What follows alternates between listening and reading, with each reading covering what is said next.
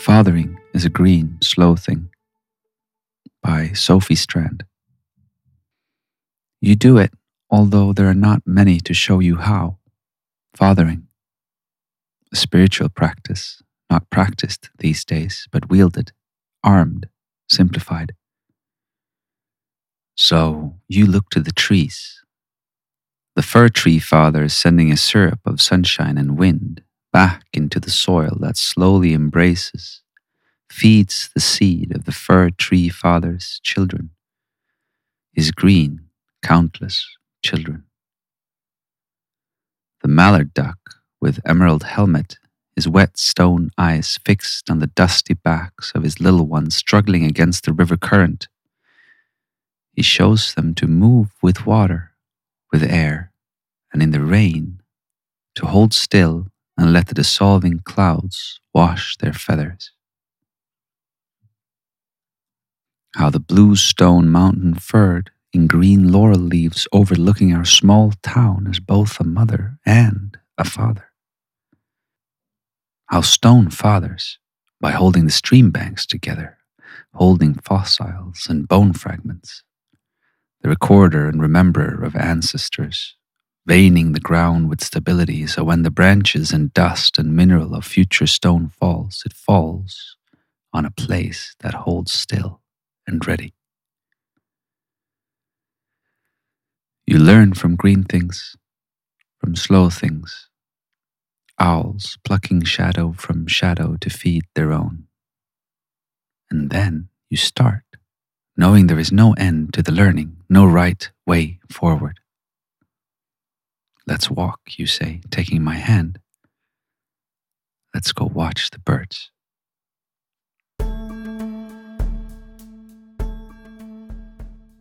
Welcome to the World of Wisdom podcast. And my name is Amit, and today I have someone. Actually, I stumbled into her universe, and I had a hard time not being hooked into it during a talk that you did at with I think it's Going Planetary or something like that. And I was just sitting with why didn't she talk more? I wanted to hear what she had to say. That was interesting. And so I did something that I rarely do, which was to look you up. And then I was stuck. And now I follow you on Instagram. And I'm a bit of a fanboy, honestly. So welcome to the podcast, Sophie Strand. Well, thank you for having me on. And I'm really glad to be connected too. I feel like the only way I think is through these conversations and these connections. And I feel like every time I put a little mushroom up, I find more people like you who are thinking about similar stuff. So what a good thing. Who would have known that blip where I talked for 30 seconds in a big panel of people would have any effect. I was honored to be included in that. I'm Sophie Strand. I'm an author. I'm interested in the intersection between spirituality, ecology, and storytelling. I'm a compost heap. I love disco. And I have been a stubborn contrarian since I was a little kid. So always trying to question authority. Yeah. That's pretty cool. How would you identify yourself if you had to blurb yourself? Oh, I think I'm a hopeless curious.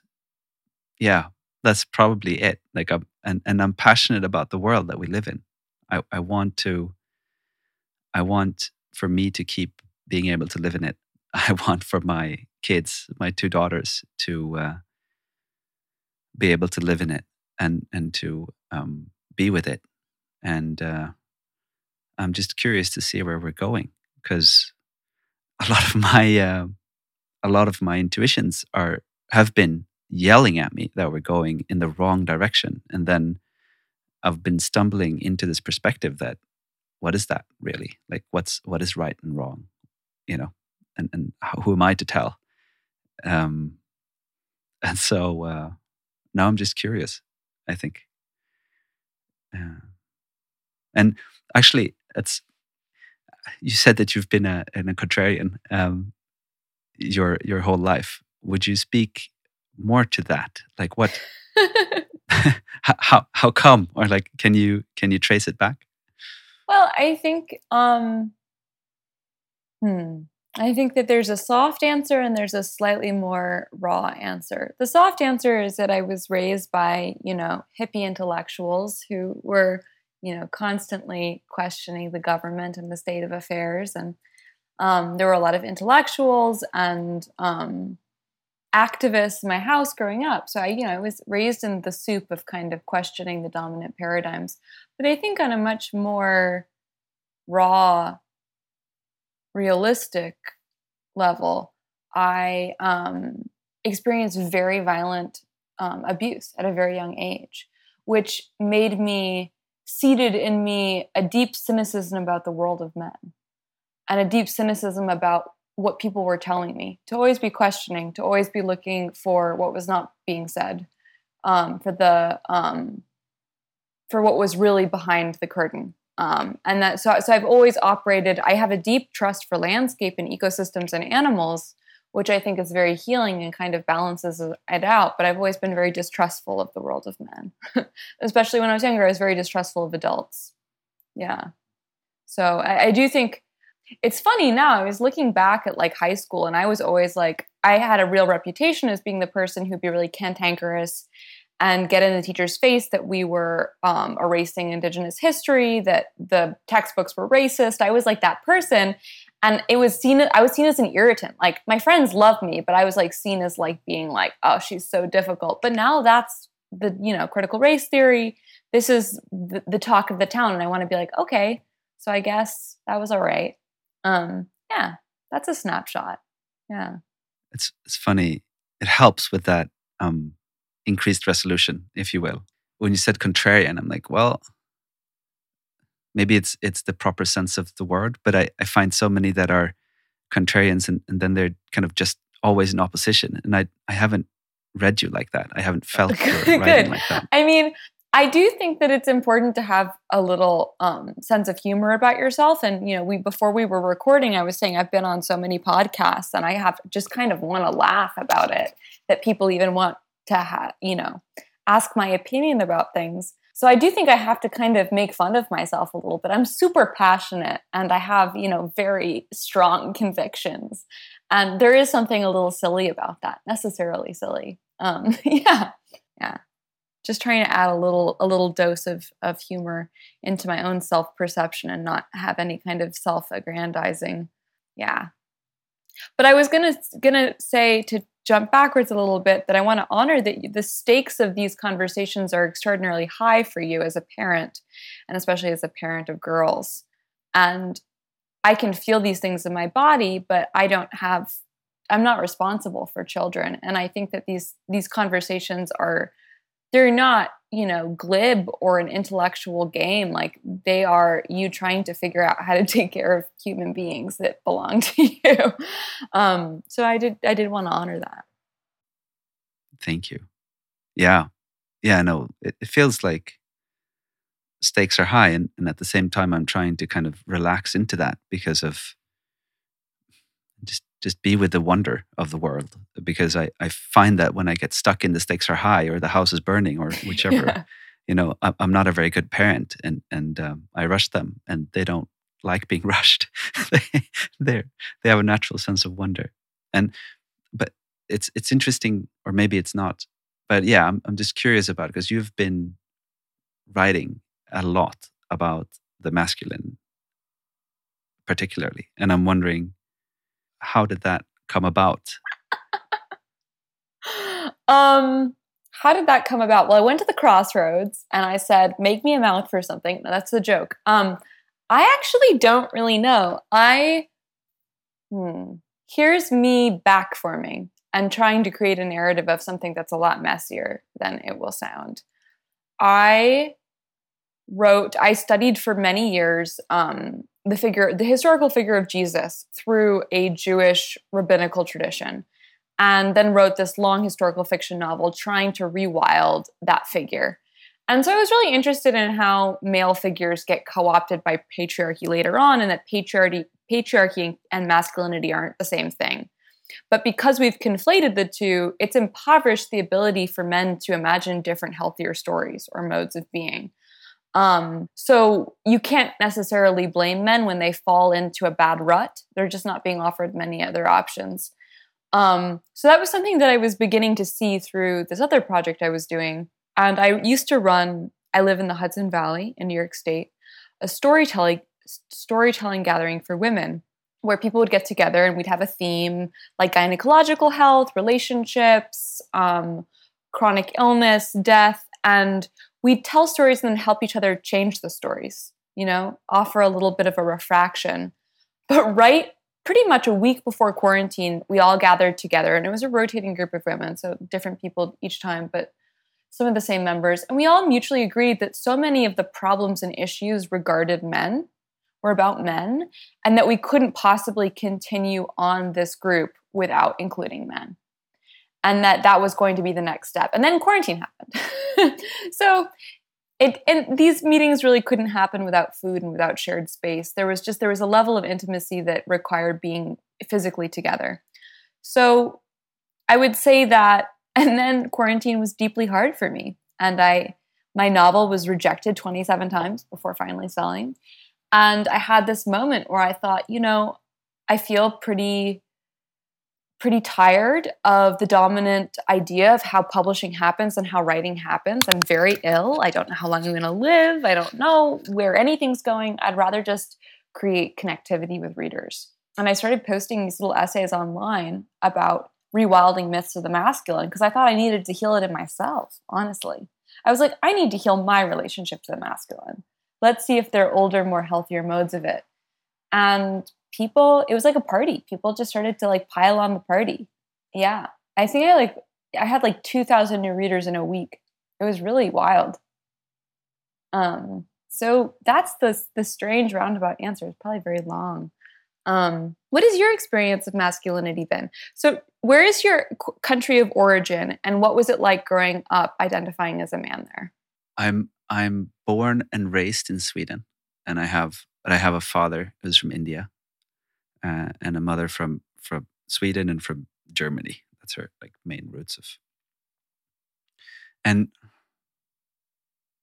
I don't know. I don't know what it was like to be grown up as a man there.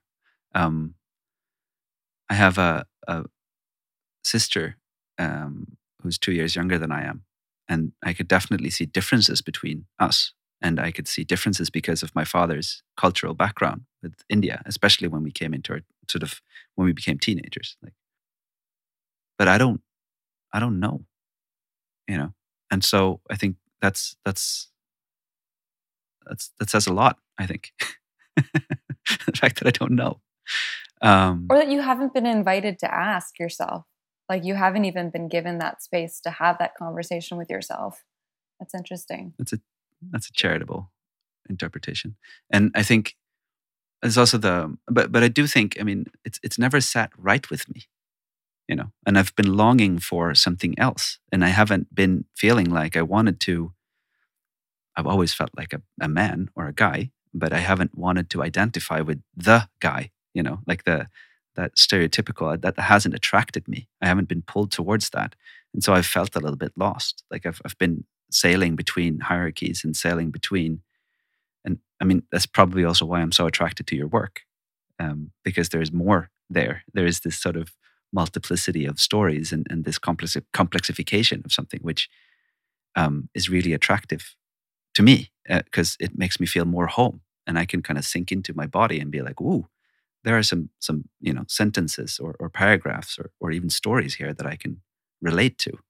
And I'm curious about where you, given all the work that you've done, if you would kind of indulge a long answer and speak to what is the state of masculinity at the moment? What is the state of masculinity? Well, I've been thinking along a metaphoric line of dysbiosis, gut dysbiosis, which is when you take too many antibiotics or you are incredibly ill and all of the microbiome in your gut die off. There's all of this empty real estate that's opened up. So a pathogen can take over because there's too much space. And you can have a bloom of candida or a deadly bacterial infection. And I've been thinking, it's called dysbiosis.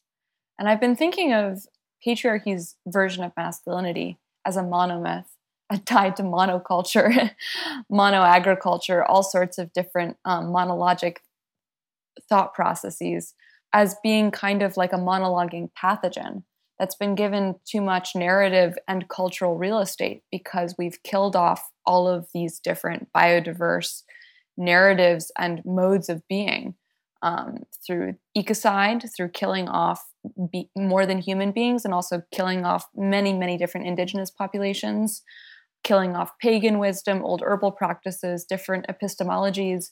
We've created this cultural gut that is so ravaged that a pathogen can take over. And it's no good. But here's the problem. And this is what I've been struggling with, is I've experienced this intimately. When I first got very ill and was misdiagnosed at age 16, they thought it was some kind of bacterial infection or Lyme. And I got pounded with like 30 rounds of antibiotics in like a very short period of time. And it almost killed me. And it destroyed my gut. And afterwards, of course, I had all of these different issues. And then they would try and give me fungicidals and then things to kill other things. And that would make me sicker. And it never repaired my gut ecosystem or my health. And it's this kind of antibiotic. There's a great ecologist, and he's written this amazing book called The Probiotic Planet. His name is Jamie Lorimer, if you don't know about him. He's done a bunch of talks. And he writes about the idea of like the probiotic, not even like as being a pill, but being like a different ecological mode, which is, what if we didn't manage landscapes by trying to clean them up, but by trying to mulch them and making them more biodiverse? So I see patriarchal masculinity right now as having taken up all the space in the room. But the way to get rid of it is not to try and just kill it. Because when you do that, it fights back like a hydra head. It becomes very complicated. But to overwhelm it with not just another oppositional story that defines itself in like polemically, but to try and just add so many different modes of being, sacred androgens, more than human archetypes, all sorts of different kinds of stories that just neutralize and kind of contain that problematic narrative. Yeah. So what I was trying to do with my book, and I really think it's an unfinished book. It's an open text, which I love. The poet Lynn Hejinian wrote this amazing essay that I always want to refer people back to, called The Rejection of Closure, which is about like, how do we open up text? How do we create interrogative, spacious, multi-orgasmic sensory texts that refuse to finish or complete an idea? And so the book I wrote, The Flowering Wand, about masculinity was more of an invitation. It was saying like, I am only offering a couple of different voices and they're all coming through my mouth. So I need a call and response. I need to create an orchestra, polyphony, multitudinous stories. Yeah. So that's my answer. The state of masculinity is that we are in a state of cultural dysbiosis and we need a probiotic. That just resonates so incredibly strongly. And I mean, you think, just to point it out, but I mean, what I also see is that because of that story has taken precedence, and because it's been successful in a way, like it's kind of grown or like cancerously grown or taken over or interfered in so many other realms where it shouldn't be in the first place. I mean, we have these other, I don't know, I tend to believe that we have these other things as a result. So like, I mean, the fact that masculinity and capitalism rhymes so well together, this whole narrative of the sort of the monolith, the progress that we are worshipping, the growth, the profit paradigm. I mean, this one god of money that we've subjected. It seems to just propagate endlessly through the system, and it's such a, I don't know, hopeful and brave task to take on, to kind of, what do you call that? Loosen its grip, if you will. But what approach have you taken to loosen its grip? Like, what are the stories that you've found that are attractive? I don't think I would have ordered this off the menu. It really did drop in a kind of like almost cataclysmic unconsented to way. And then I was just writing it and doing it. What ways? I mean, I've really enjoyed working with the figure of Dionysus, who in the modern day has been unfortunately overshadowed by the Roman smear campaign to make him into a kind of jolly, problematic god of wine. But the truth is that he's one of the oldest Mediterranean gods that from the Bronze Age that predates the Olympic pantheon, shows up in Linear B, and he's not even referred to as a human god. He's referred to in Greek as a daemon. Like, so he's really seen as like an elemental figure. He's very different than the other gods. And he was also known as Liber, which is the root of libation and liberation, freedom. And he was seen as being very, very dangerous to structure and to hierarchy and to the Roman Empire ultimately. He was the inspiration behind slave revolts, behind Spartacus's revolts, behind this priestess woman, Pacula Ania, her huge revolt. So he was seen as being, he's kind of like pleasure activism. He's the invasive species. Like, throw the party outside the city gates. Like, you can't dismantle the master's house with the master's tools. So he's associated with vines, with fermentation, with mushrooms, with ivy, with those vegetal forces that come and digest the structures rather than trying to like actually figure out how to change them. Emergent mind, emergent behaviors. So for me, Dionysus he's also portrayed as being slightly feminine. He's the only Greek or Roman god who's never associated with a rape. He never, and it's funny that a lot of, male academics in the past 200 years have said that he was asexual because he's not associated with rape. And yet he has many, many lovers. It's such an interesting thing. I actually think that he provides an amazing story, and this is I write about in the book, which is one of the oldest examples we have of a patriarchal culture coming in and co-opting an earlier, more partnership, ecologically literate culture is the story of Theseus and the Minotaur in the Labyrinth, which is based on Crete and probably dates back to Minoan culture. And so what you have is that you have the older bull god, who would have been this kind of lunar king, allowed to change along a lunation cycle, rather than that kind of like arrow of time, always the same sun god narrative. So you have the Minotaur and Ariadne, and then Theseus represents the Kurgan hordes and the Greeks coming down and overtaking Crete, and Theseus coming in and murdering the bull god, taking over the bull god position, turning the bull into a monster, and then taking Ariadne off the island. But he's supposed to rape Ariadne and leave her on Naxos, like abandon her. And so Ariadne is weeping on the beach, abandoned. She's betrayed her brother, the Minotaur. She's been ravaged by a patriarchal, warrior hero figure. And then Dionysus comes and says, "Why are you crying about a man? I am a god."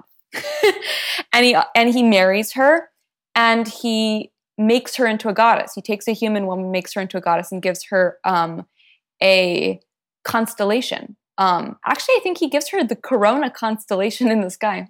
What a weird little thing. Yeah, so the Corona constellation is Ariadne's crown. And then they go on a tour of the world drinking wine and having fun. But I've always seen that as an amazing little kernel of wisdom that we can actually update, compost, and use now, which is when 1 in 3 women is known violent assault, and then trans and femme and many other people have had all sorts of different gray area gradations of abuse. What does it mean as a man or someone who identifies with masculinity to approach the lover knowing that they have been harmed? What does it mean to come into a courtship and know that you have to respond tenderly and interrogatively to the pain that could be there? So I think that's a really helpful story. Like, how can people who've been harmed come into each other's lives and create healing? Yeah, so Dionysus there's so many different stories about him that offer all sorts of different ferment in how masculinity could look. He always defies classification. He's always offering a different option. Are there mythic figures or heroes that you have had a attraction to or felt like represented something different? or like, I mean, for me, Tolkien is like a huge inspiration. So like, even like stories. Yeah. I, I I wanted to speak to something that kind of was bouncing around in my system when I heard you speak before. So I'm going to ignore your question Do for a little it. bit. I had a conversation a week back or so with a woman who's working a lot with public community action networks. And we were speaking of this idea of the masculine and the feminine, and I was saying that there's a relationship there, and that it's also something that I'm longing for incorporating more of my feminine into it. And she kind of pushed back a little bit and saying like, yeah, that's good. It's nice that you're trying to do that, and like don't. I don't know. I'm going to leave her out of it because I don't want to misrepresent what she's saying. But what the way that I heard it was that that's good. That you want to do that you're curious about those other perspectives, but also like don't take it away from them, from the others. Let's say in that case, and from the other views, what they've gone through. So like, and it's something to do with like also that view of like I heard Ian McGilchrist express it that the stress, the resistance is something that fortifies a system if you are able to live through it, if you will. You get clearer and you become more aware maybe, and you become stronger, you grow. There's a potential for that anyways. And so I'm curious to, in my own life, I feel like I've been resisting to being pulled into the masculine, or at least the narrative of it that I've understood. And then now I'm finding a different masculine, and I've been kind of resisting that as well on habit. And then as I'm speaking to people, but women maybe mostly, and I can step into and inhabit that masculinity, something happens, and my perspectives widen, and the way that I'm able to hear the story becomes richer and deeper and more. And me being more of what me relaxing into that masculinity allows them to relax into the femininity, and then there's sort of a wider spectra or something like that. Yeah, that's interesting. I'm thinking about the Maenads, which is the women associated with the worship of Dionysus are mad and powerful, and they shirk their womanly duties, and they tear apart animals, and they act, and they get to embody something that's not typically considered culturally feminine, which is, it's as if he softens and allows women to become more complex. And that, I feel like, for me, resonates with what you're talking about, which is it's constantly a dance, but it's like, how can we refract and kaleidoscope through these different versions so that it gives the other person more of a chance to flower into their complexity, their full complexity or spectrum of identities. Yeah. And the aspect of, there's so many threads, I can't make sense of them, but there's another thread of I think it's helpful to have these frameworks, as long as we understand that they are frameworks, and that they're maps. They're not the territory. But how do you see that we stand in? If there's this somebody smart said that the problem with maps these days is that they become part of the territory. And so I'm also curious about that. Like, is it just making more maps so that we can't look at them all, or is it like, how do we flood? Well, I think for me, the problem with a map is that it ossifies and it explains an ecosystem that's not climactic. Continents drift, people change, we're processes, verbs, gerunds more than we are nouns or anything static. And so for me, the problem with any map is the same problem with a text, which is, I much prefer this, Aboriginal song lines where there's something relational and constantly adapting and moving with the weathers, with different changing climatological and social pressures. That kind of map that moves with you, that changes with your relationship to land, I think can be helpful. I think whenever we put something down on a piece of paper and pretend like it's going to stay the same, it becomes brittle and it no longer nourishes us. In fact, it encourages a kind of, a static belief system that then corners us into ecocidal crazy behavior. So yeah, I think for me, the minute I wrote a book, I thought, I disavow this. Like every time I write something, I'm always moving. And I hope that people, one of the things I love is when I love a writer, I love going back and reading their whole body of work and seeing how they changed their mind. Like my favorite book by Virginia Woolf is one of her first books where she's not writing in her usual style at all. You can see her playing with things. I think it's called Night and Day. It's like a very interesting book because she's not a fully developed writer. And it's almost my favorite of her books. So I think that maps that are open to being changed and that are in the body and changing with the body are helpful. And that we shouldn't hold anyone accountable to their opinion one day, knowing that it will change the next. Yeah. I just always want to open up space for people to change. We're all changing. And for our maps to change too.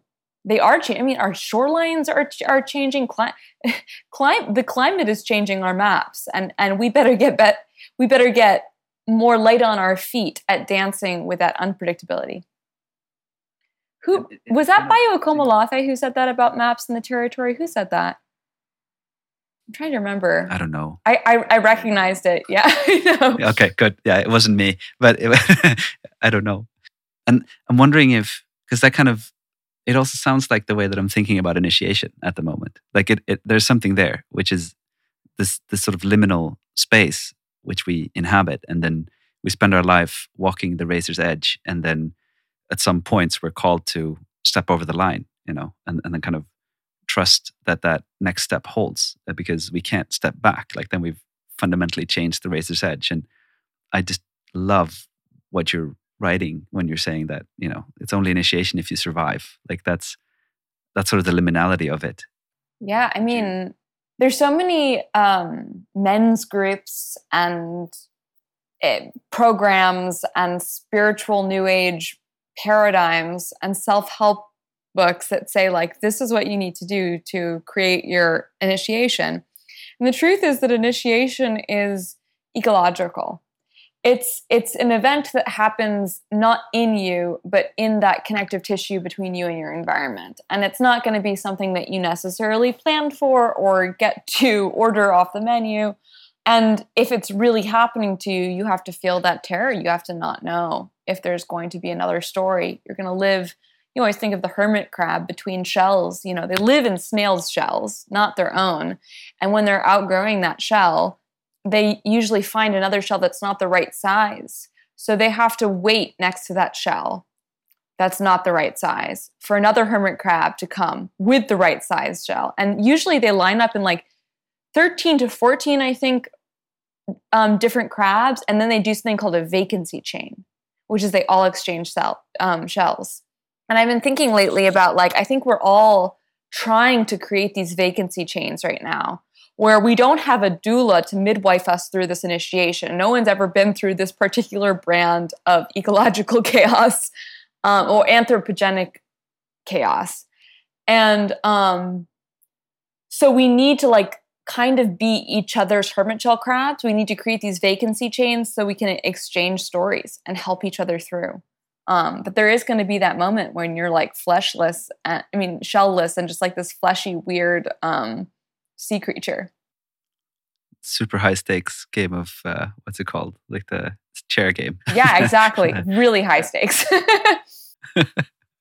And it doesn't help. I'm imagining that. I think I've heard Tyson Yunkaporta speak to it, that we've not lost necessarily, but at least most of us don't have ceremony, and so we're all basically infants. Like we haven't progressed. We haven't done our ritual, our ceremony. We haven't been able to grow up in that challenge. In the way that you would in indigenous culture, to be picked up into another circle. I would challenge that a little bit, and I would say that I've met plenty of. I think the world we have created has created certain types of ceremonies, and they are not positive or negative, but they are very violent and very intense.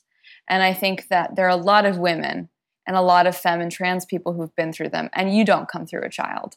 And I do, when I've read and heard Tyson say that, I've said, well, I agree to a certain extent, and I think that there's a impoverished sacredness to our life and a need to create ceremony that ties us, stitches us back into landscape and into relationship.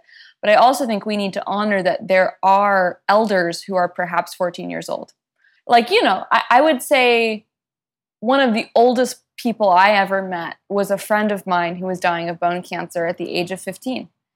And that was not a child. That was an elder. And that's an elder I'll take with me my whole life. And so I do think that there's, when we talk about the need to create ceremony and to create these things and we don't have them, so we never get initiated, it's still too human-centric a point of view. It's saying we need to do this thing rather than saying like we're constantly metabolically looping with our environment, with pollutions, with this contaminated reality we are woven into. And there are people who are going to be made into elders and we need to find them, and they're not going to look like we think they look. Yeah. That's beautiful. And they're not necessarily going to be human either. Yeah. But it really, well, it moves a tension that I've had, which is, it's the either or type paradigm, which is, we should listen to all young people or we should listen to no young people, like kind of that thing. Wow. Yeah. Okay. I'm trying to deal with the ramifications of that statement because I thought that spoke to me. I'm glad. I mean, I'm always trying to problematize where I look to receive wisdom and help. And in my life, when I really think of the people who've carried me through, like really like given me sustenance that kept me alive, it has been unpredictable people who've been through extraordinary hardship. Yeah. And is that relevant to pull into what we were saying before about sort of patriarchy as well? That perhaps at the moment, because we are seeing so much, at least I am seeing so much wisdom coming from, I've been using liminal a lot, but that's the best word, liminal figures, like figures that are on the edge, on the periphery. And then in the dominant narrative, maybe the dominant narrative is more juvenile in a sense, because it kind of relates to it as I did. Like, what does it mean to be a man? I don't know. Like, what?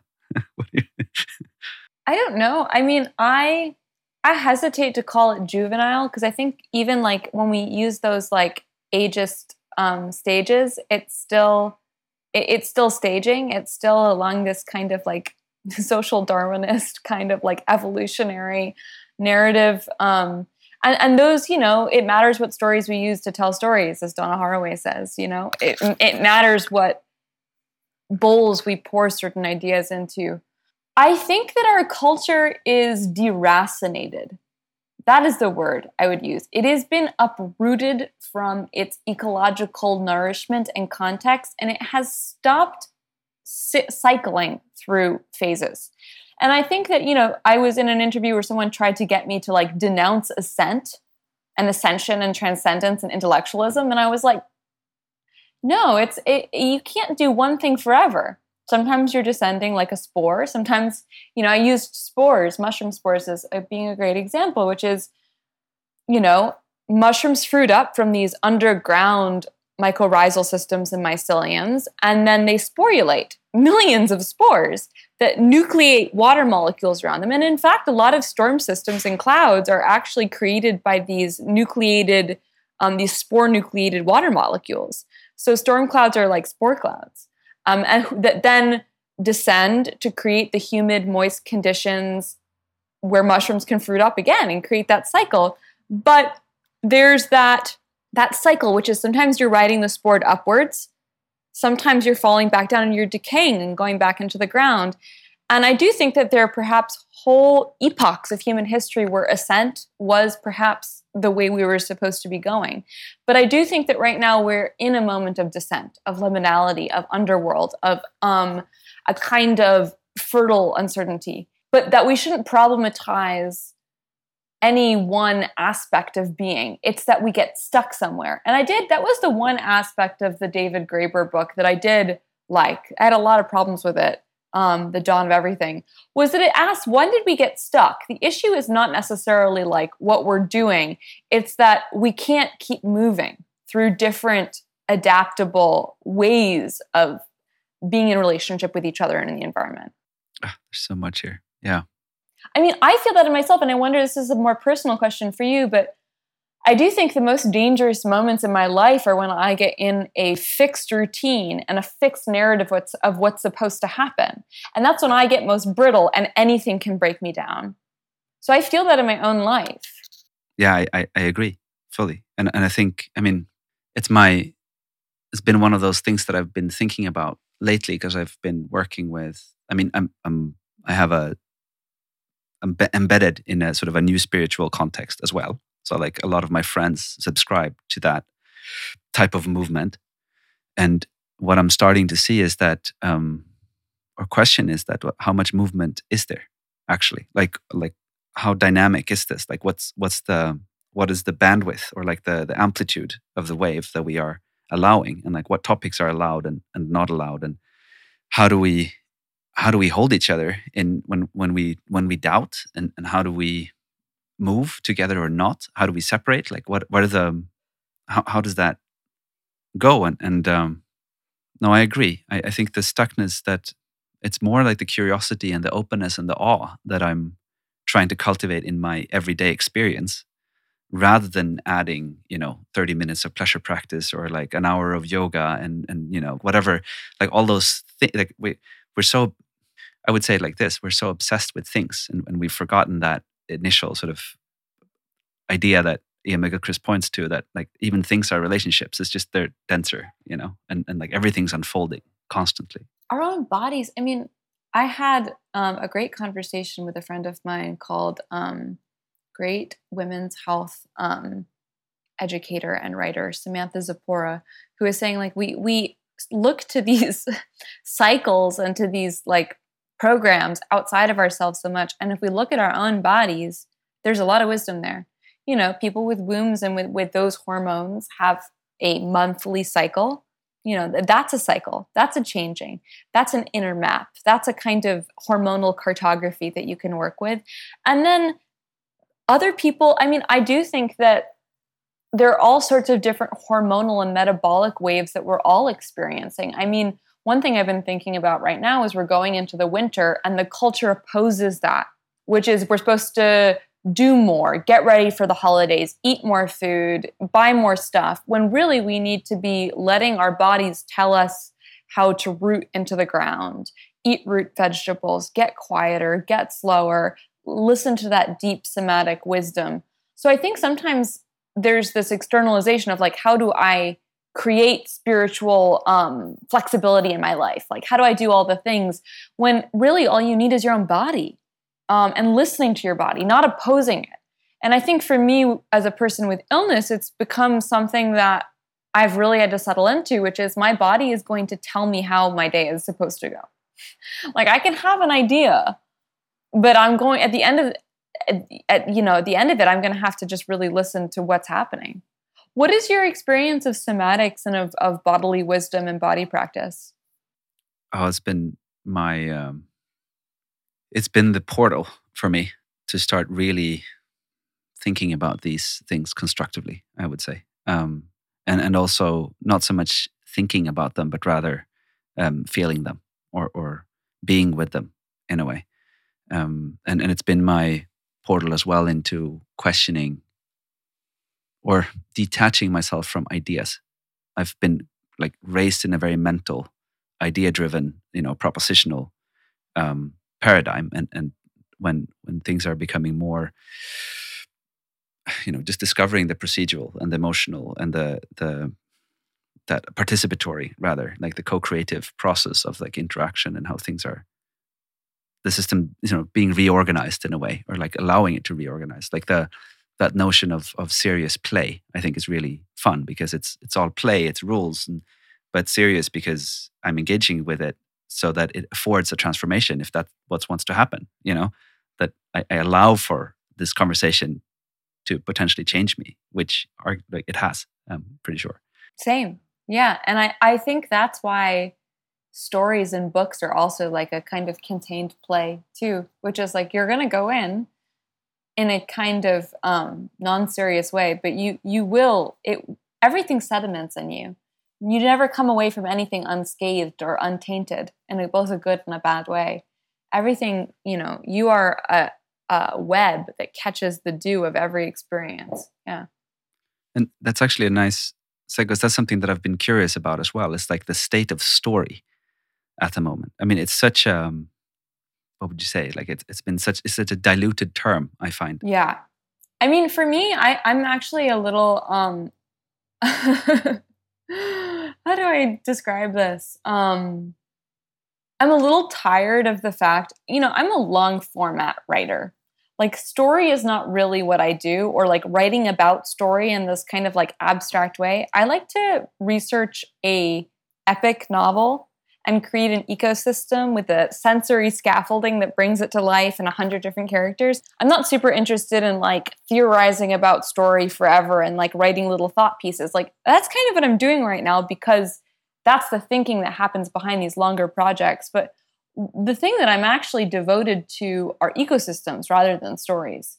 And I think stories are still kind of participating in this monologic thinking, which is I would prefer like a biophony, like to use the term that Bernie Krause uses to describe all of the different noises that animals and birds and beings make in an ecosystem to collaborate together. I'm more interested in that than I am in story. And I use the word story, but it feels facile. And it feels like something a lot of people are like gravitating towards because it feels very trendy. And it's funny, I wrote this long book and I expected that to be like my entrance into the world would be like this long book. But instead it's like all of these thought pieces and I feel like, oh no. But you can never choose how things are supposed to go. I'm much more interested in creating like long format ecosystems. Yeah. What is your experience of storytelling? Whose formations of it do you feel like work or don't work? Ooh, I don't know. I'm very tired of storytelling. Yeah. Because it's fun. I had like a personal anecdote. I was invited back to like the business school where I went, Yeah. where I studied, and they have this course now called Being, which is like a mandatory course in their bachelor program, which I think in itself is just wonderful, because that was just off like 20 years ago when I went there. Not a chance. But anyways, so and then the teachers were saying like, well, it would be good if you would tell a different story than I was so successful, then I broke down, now I'm helping the world. And I was like, well, that's good, because that's not my story at all. I cannot identify with it. But we get so stuck in these simple narratives and the way we think that we understand them. And then again, this stuckness, I think, is more the problem than a particular story. And the affordances that they have or don't have in some way, that it's limiting and it's reducing. There's no complexity. Something very capitalist about the way people have been talking about storytelling. It's an object. It's a commodity. It's something to be made and exchanged, and rather than a tissue, a fabric that you're inside of, that you're interactive with, that you are storying. Even when you don't think you are, And I think that's why I've created this term, not created, but like been working with it, that I still feels like it's way too basic, which is ecological storytelling, which is just trying to always offer that stories don't belong to human beings. We don't necessarily make them or sit around a campfire and tell them or teach classes on how to do it. We're in them, and they're on a different temporal scale than us. And in fact, it's important to try and somatically feel into that sometimes. That it's not even that we're not the main character. We're hardly even like mentioned.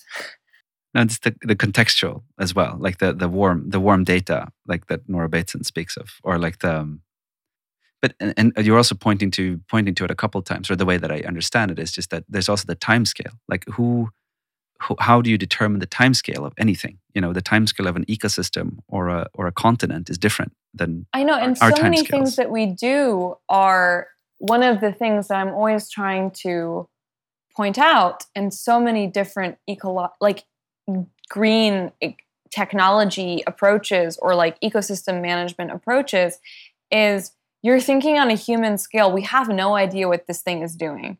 And so many of the simplistic interpretations of invasive species are really only working on a human timescale, when those species are working on an ecosystem-wide timescale that could be, 700 years long. We don't even know.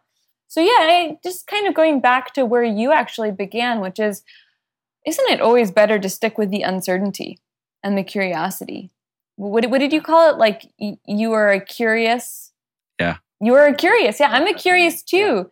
Yeah, I think at any time we land on an answer, it's very much like the Heisenberg's uncertainty principle. If we think we know the position, we don't know the velocity.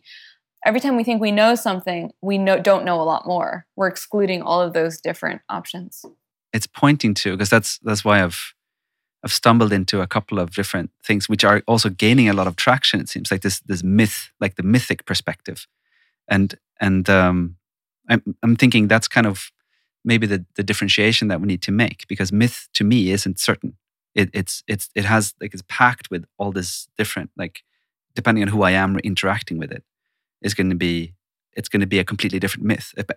Depending on how I come into it, it's going to be a completely different myth, like what I'm trying to source from it or draw from it or understand from it. I mean, is that helpful? Or is that true? I don't even know. I'm not, I've tried to reformat myths as being ecologically situated, which is that you can't take a myth and then transplant it to a different country out of its ecological and social situation and pretend like it still applies. And that I think one of the big problems with Christianity is you take a Galilean, illiterate, oral storytelling Jewish magician, and then you deracinate him from his ecology and his situation. You translate him into the language of the people who kill him, and then you disseminate that information over thousands of years in many different ecosystems and pretend like it could possibly still mean anything. And I do, in a lot of mythic circles and groups, I'm very tired of mythic archetypes as like the descent and like the initiation and like that these stories. I want to say, find the stories outside your backyard. Find the plant that's telling you a myth. So I'm just trying to decenter the human. Like, yeah, okay, we have human myths and they've been around for a long time, but there are mythic happenings under your feet, in the air you're breathing in, and they might offer a lot of sustenance. Yeah. And there's also the potential of it's just very real for me right now. I just kind of rediscovered awe in a way, and like this whole idea of like awful or like awesome, or I'm sure there are other things that I can't, but just that it is that walking on the line. I mean, it's like awe and fear, like how closely they're related. Fear and trembling, like, Kierkegaard. Yeah. Yeah. I mean, I think it goes back for me. It's the Gnostic Jesus, and perhaps the oldest text, the closest text we have to the historical Jesus is the Gospel of Thomas. Have you read it? Well, he says first, I think, what does he say? Like, first you will seek, and when you seek, you will be troubled. And when you are troubled, you will marvel, and you'll be filled with awe. And for me, it's that, and all of the sayings, it's not a narrative, the Gospel of Thomas, it's a series of paradoxical apothegms of these like very complex, weird, like almost Zen koans. And they all prefigure the parables. Like they definitely share a lot of like texture and detail with the parables, but they're much weirder and less conclusive. And they seem to be formatted that way to create awe. And I always think of like perhaps the Gnostic earlier Rabbi Yeshua rather than the Christian Christ. His main teaching is awe. Is like the kingdom is now. It's a mustard green. It's the invasive species in your crops. It's like the children here right now. It's your bad relationship with your dad. Like, awe. It's in that awestruck moment when you realize that everything is incredibly alive, and perhaps not in the way that you understand aliveness to be. Yeah. What are the moments in your life where you feel like you can access that emotion?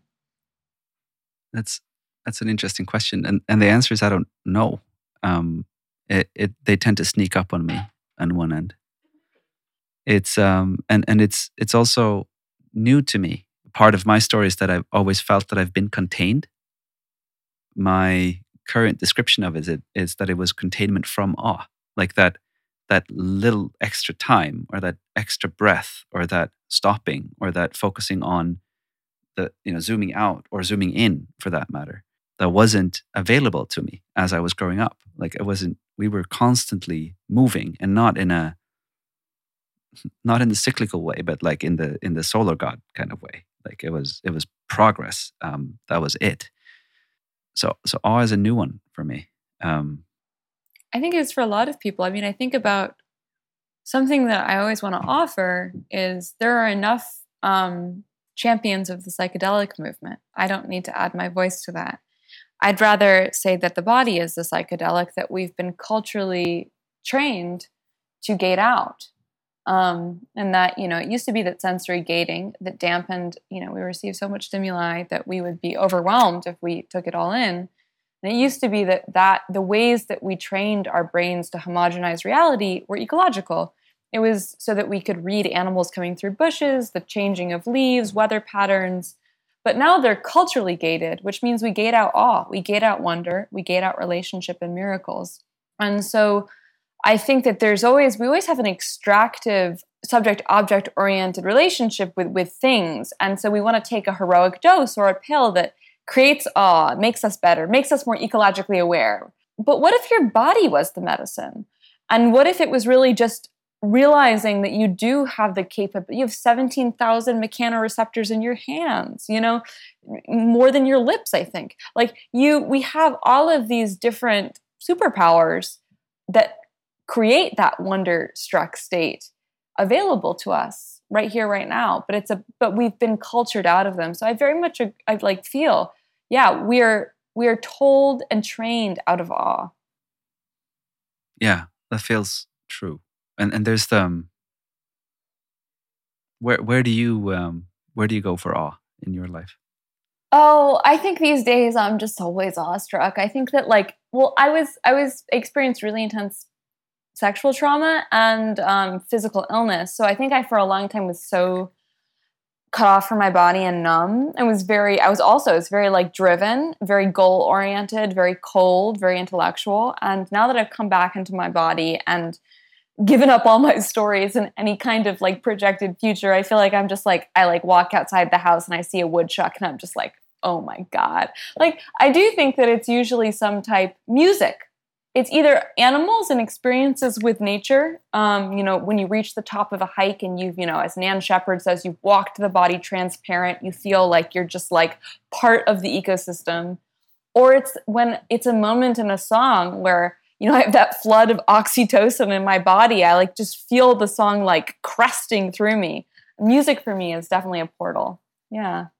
And there's something that's what I was thinking about when you were speaking to the psychedelics. I think they're wonderful as a tour, but it's passive. I heard somebody speak of cultivating that mythical sort of that unity with the bigger, and who took a very mythic perspective and a mythic practice. I mean, and he had given up everything for this practice. This is the thing that he did. And there's something around that. That's what he was speaking to as well, that the psychedelic is wonderful, but it's passive. And then there's a difference between that active and bringing yourself there. Yeah. I mean, we're so concerned with what we can do, what we can take in, what we can consume. And what I have offered to people who bring this up is what if you thought of yourself not as a virus, not as a member of a, death cult, but as a medicine, and that there was a place in the landscape that wanted the acupuncture needle of your foot, that there was a place that was your ecological niche, and there was somewhere where you needed to put the medicine of your body. And that quest, it is that mythic life, is to always be thinking, the prayer I've been praying, that I've been working with, is dance me into the place where I can be of the most service to the more than human world, to my ecosystem, to other people, and experience the most joy. The place where I'm just looping reciprocally with everything and everyone I'm involved with. where there's no taking and there's no giving. It's just a constant flow. Yeah. Yeah, there's the God, like, but the one thing is the there's also a form of possession. I mean, there's a satiation, if that's a word, of that need to possess by being in relationship with as well. I mean, that's also a form of it. We don't need to own necessarily. It's just to be and stand in relationship. Everything you own, you'll lose. The only things that stay is your presence, your openness to constantly being in relationship to whatever is present with you. Yeah, it's a sorrowful thing, but it's an amazing thing. Yeah, and how enlivening and awesome also sorrow can be. Oh yeah, what a prick! It's like when your foot is asleep and it comes back to awake, and it like prickles and it stings. Like sorrow makes you feel your whole body. I mean, like I have never felt more alive than I have than when I've been like heartbroken. Like I feel every part of me online. Yeah.